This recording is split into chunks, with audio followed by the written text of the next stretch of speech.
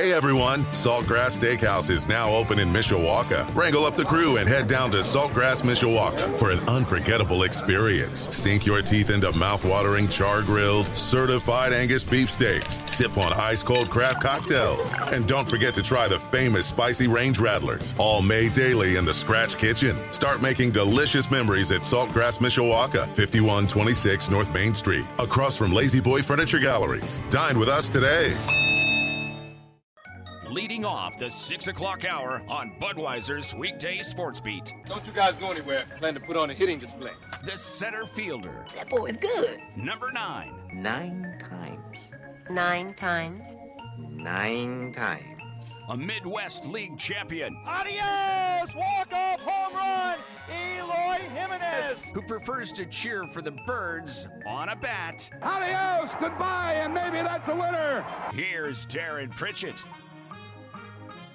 Here we go with another hour of Budweiser's Weekday Sports Beat on Sports Radio 960 WSBT, brought to you by our title sponsor Budweiser, also presented by Barnaby's of Mishawaka and Granger, Tim Growl State Farm Insurance, and the Food Bank of Northern Indiana. We're talking Notre Dame football on Budweiser's Weekday Sports Beat on 960 AM WSBT. I'm Darren Pritchett, joined by Tyler Horka. He is the Notre Dame football beat reporter at Blue and Gold Illustrated. You can read his work at blueandgold.com. And he's ready to talk some Notre Dame football topics with us on this Wednesday evening. Tyler, good to talk to you as always. How are you today? I'm doing awesome. It's warm in South Bend, maybe too warm. I was sweating walking the dog not too long ago, so I feel like I'm back home. I was going to say, you Texas guy can't handle the heat, right? Yeah. Something like that. I just want to get away from it is what I want to do. Well, I guarantee you probably that first game against Marshall, it might be a little sticky once again at Notre Dame Stadium. Well, good to talk to you as always. I want to talk a little offensive line off the bat.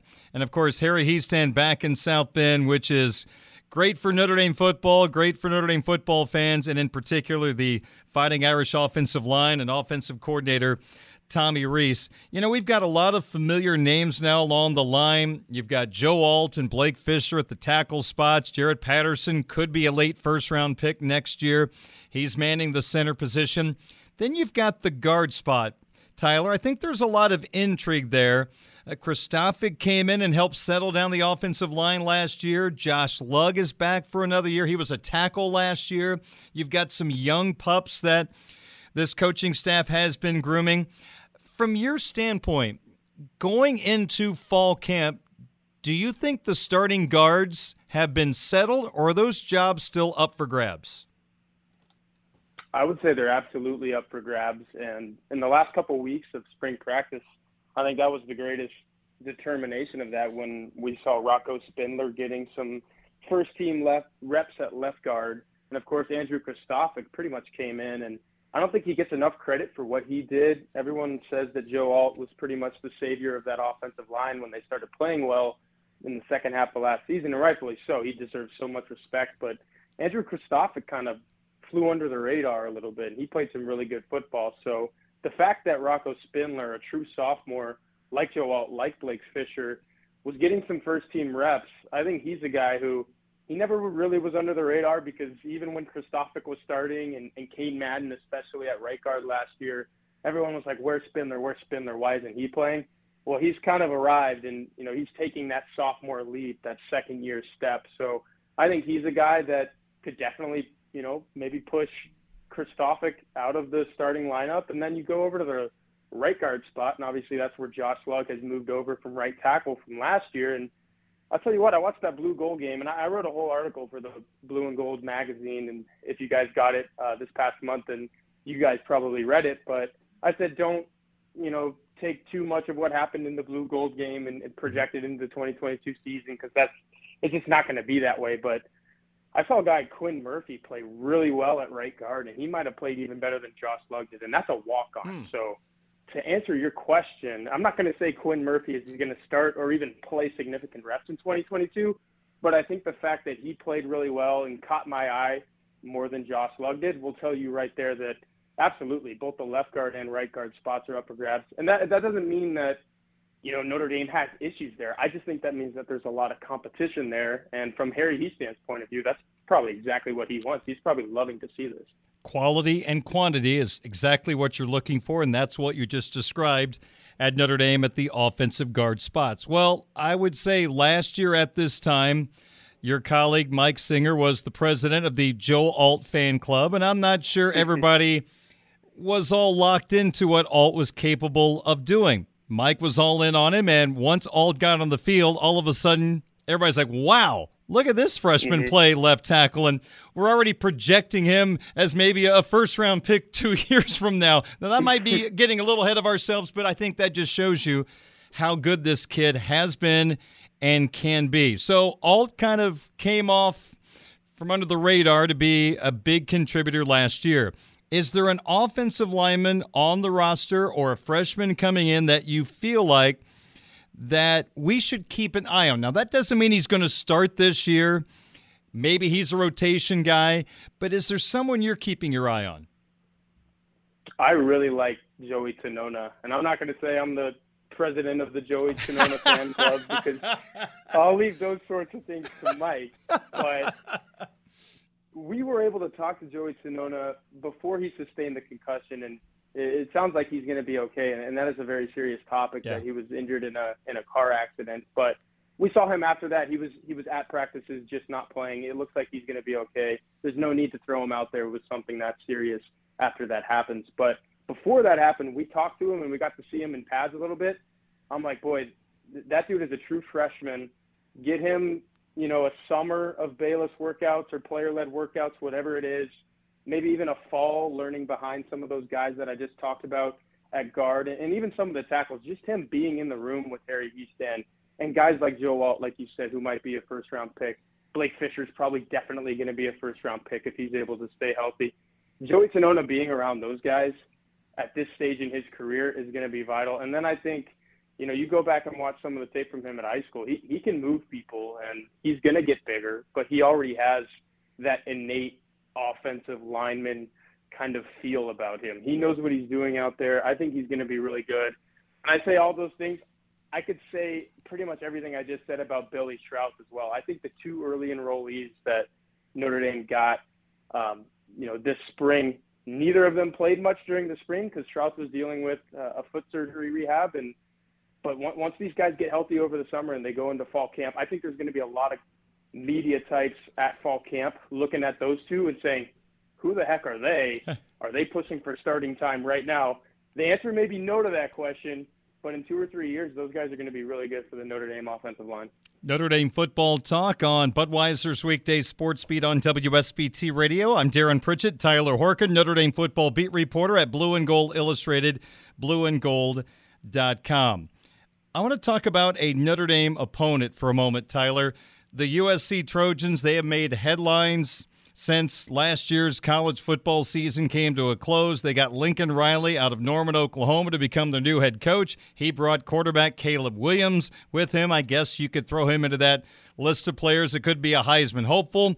And then they, quote-unquote, steal Jordan Addison, the outstanding wide receiver from Pittsburgh, who had 100 catches last year with the Panthers. He is now at USC. So the next few years, how much of a threat do you believe USC will be to Notre Dame? Obviously, you got to beat USC to get to the college football playoff, or you have to be perfect elsewhere. So what is your level of concern about what's brewing right now at USC? Yeah, the Notre Dame-USC rivalry never really left because it's always there and it's always one of the bigger rivalries in college football, but it is most certainly back now with that kind of star power. And you think of USC, it's supposed to have star power, right? I don't think Clay Helton really brought that when you thought of USC and he was the head coach. You're just kind of like, they're going to sputter through this tenure and, it's going to be the next guy who brings them back to prominence. Well, that next guy's here. That next guy took Oklahoma to the college football playoffs quite a few times.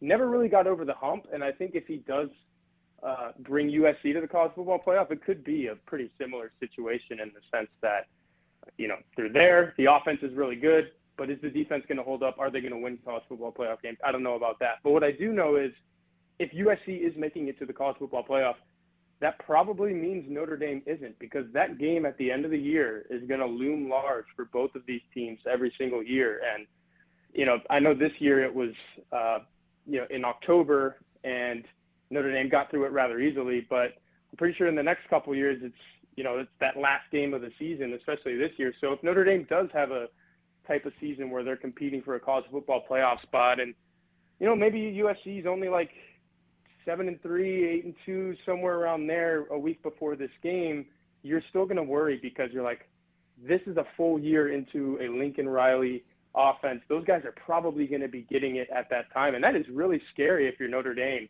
where you go out to Los Angeles and you have to say, all right, we're going to have to find out a way to stop these guys, or else we're not going to win our regular season finale. And, we're going to go to the Fiesta Bowl or Peach Bowl, whatever it may be, and not the college football playoff like we want to. So I think this rivalry is 100% back, because USC has that star power. Notre Dame has that star power with Marcus Freeman. I think a lot of people are going to be interested in it, and it's definitely going to come down to, can the Notre Dame defense, led by a defensive-minded head coach in Marcus Freeman, stop the USC offense, led by one of the greatest offensive minds in college football, in Lincoln Riley? It's fascinating. I want it to be – I don't know what the date is of that game, but can it get here already? That game's going to be awesome.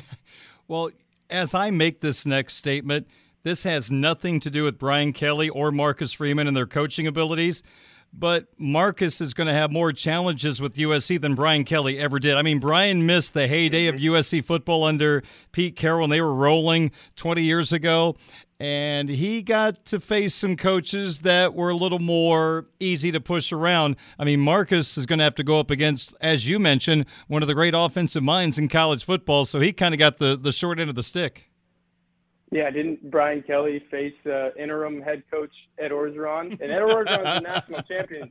Don't get me wrong. Ed Orgeron's a national champion. There's a reason he was in South Bend a few weeks ago talking to these guys. But Ed Orgeron also had 14 NFL draft picks on that roster alone, and a quarterback who just went to the Super Bowl in, his second or third season in the league. So, yeah, Brian Kelly definitely faced a different USC than what Marcus Freeman is going to face, because guess what? Lincoln Riley tends to produce, those same types of players that we saw at LSU a couple of years ago, and he sustains that as well. I think he's going to be at USC for however long he wants to. Tyler Horkin, Notre Dame football beat reporter, Blue and Gold Illustrated, blueandgold.com. Let me switch to baseball for a moment. I'm noticing on Twitter that Florida State knocked off Virginia just a few moments ago in the ACC tournament. So that's the 9-seed Florida State beating the 5-seed Virginia. Those two teams are in the same pod as the Fighting Irish of Notre Dame, and the Irish will take on Florida State tomorrow at 3, and then they'll take on Virginia Friday at 11 a.m. Did it matter who won that game? I mean, I know this ACC tournament is kind of strange with the pod system, but did Notre Dame have a rooting interest in that Florida State-Virginia game? Well, if Link Jarrett has these guys ready to go, and we talked to him on a Zoom call earlier today, and it sounds like he does. He said, we will make our starting pitching decision based on what happens in that game. So it sounds like everyone's ready to go. I think this is the perfect outcome for Notre Dame because, as you mentioned, it's the lower-seeded team. Florida State has been struggling mightily really since Notre Dame faced them. I think that was the very beginning of April and swept them in Tallahassee. They haven't really been the same team since then. They were top 5 at the time. Now they're, holding on, I think, to a number 2 spot in a regional, maybe even a number 3 spot, depending on what goes on in Charlotte. But the reason this is good for Notre Dame is if everyone is ready to go, that game tomorrow is for all the marbles in terms of moving on to Saturday in this ACC tournament. If Notre Dame wins tomorrow, they're guaranteed a spot in the tournament in the Saturday semifinal because of the pod system. They are the highest seeded team. Everyone is going to be 1-1 at best at that point. They can really kind of throw away that Virginia game. Yeah. And I know based on last year, the 14-1 to Virginia, people probably want to exercise those demons. But if Link Jarrett plays his cards right, win tomorrow, you punch your ticket to Saturday, and Notre Dame is looking at only needing to win 2 more games to win the ACC baseball championship. So I think that was the result that Link Jarrett might have not out of not have outwardly said he wanted to happen, but it's probably what he was thinking within the locker room. Tyler, does winning the ACC tournament change at all the scenarios for Notre Dame possibly hosting a super regional if they would get through the South Bend regional, which we know that they're going to get? Right. Link Jarrett said today that he believes so. He went into this thing thinking if we win, we're a national seed. I'm not so sure about that. I really think they needed to win that series against Miami. Just one, if they would have won one more game in Miami, it would have changed everything just because RPI points are different at that time. You have another quality win over a team that's locked into pretty much a national seed at this point. But who knows? Maybe they'll get that revenge opportunity this weekend, even up the score against Miami, and then you're looking at a 2-2 record against a team that's been pretty much top 10 in the country the last couple months. So I think there's definitely an opportunity of Notre Dame winning this ACC baseball championship and maybe getting fringe top 8 potential. So if you're Notre Dame, that has to be the thought process. It's, we missed out narrowly on a national seed last year. It's right there for us again. We don't want to miss out narrowly again. I think Notre Dame has to gun for it. And, there's really no other mindset if you're Notre Dame. It's let's win this thing and see what happens. Tyler, you covered Notre Dame women's basketball, and a bit of a shock earlier this week. Coquise Washington, Niele Ivey's assistant coach, has become the new head coach at Rutgers. How big of a loss is Coquise to this Notre Dame women's basketball program? Really big loss, and you can't really sugarcoat it either. She played basketball at Notre Dame from 1989 to 93. She got her law degree from Notre Dame, graduated in 97. Shortly thereafter became an assistant coach on Muffet McGraw's staff, was there for 8 or 9 years, won the national championship on the bench with McGraw, while current head coach Niele Ivey was the point guard. So that's where that relationship kind of got established. Of course, she went to Penn State for 12 years and did a pretty good job there. Took them to the tournament, a couple Sweet 16s, ends up coming back when Niele Ivey is awarded the head coaching job in 2020. And I would say Coquise Washington is instrumental in getting KK Bransford, the All-American freshman that comes in this summer, to come to Notre Dame. She has a pre-existing relationship with Bransford's mother going back to their days growing up in Flint, Michigan. Lauren Ebo came in from Texas. She started her career at Penn State. Coquise Washington was still the head coach at Penn State. So I don't think Notre Dame gets that graduate transfer without Washington. So she did a lot of things on the bench within games to help Niele Ivey and obviously Muffet McGraw back in the day. And she was awesome on the recruiting trail. So it's a big loss, but, that's what happens when you have a coach that's good. They're going to end up, getting back to the highest level. And that's why she's the head coach at Rutgers now. All right, that's the latest there on the Notre Dame women's basketball team. And Tyler, in terms of Blue and Gold Illustrated, blueandgold.com, you guys continue to produce story after story each and every day, and people can be a part of the Blue and Gold family so easily. Yeah, absolutely. Go to blueandgold.com right now. Sign up for $1 for a year of premium access. So that includes the message board, anything that's behind the paywall that we write. You obviously have access to that. You can't beat it. $1 for all of these articles. I mean, I don't even know how many articles I've written in the month of May, and that's generally a slow time if you're a college football reporter. But, we're pushed to really work our tails off, and that's what we do. I think we outwork the beat. I think there's more stuff at blueandgold.com on Notre Dame athletics than you can find anywhere. So if you're a Fighting Irish fan, that's the place to be. I've been saying it. I'll keep saying it. Blue and Gold Illustrated, blueandgold.com. Folks, check it out. You can read the work of Tyler Horka, who joins me every Wednesday here on Budweiser's Weekday Sports Beat. Tyler, thank you so much for the knowledge and the visit, and we'll do it again next week. Absolutely. Thanks, Darren. Thank you so much. Tyler Horka, Notre Dame football beat reporter, Blue and Gold Illustrated, blueandgold.com. Joining me on Budweiser's Weekday Sports Beat, 626 on your home of the Fighting Irish, Sports Radio 960, WSBT. Hey everyone, Saltgrass Steakhouse is now open in Mishawaka. Wrangle up the crew and head down to Saltgrass Mishawaka for an unforgettable experience. Sink your teeth into mouth-watering char-grilled, certified Angus beef steaks. Sip on ice-cold craft cocktails. And don't forget to try the famous spicy range rattlers, all made daily in the Scratch Kitchen. Start making delicious memories at Saltgrass Mishawaka, 5126 North Main Street, across from Lazy Boy Furniture Galleries. Dine with us today.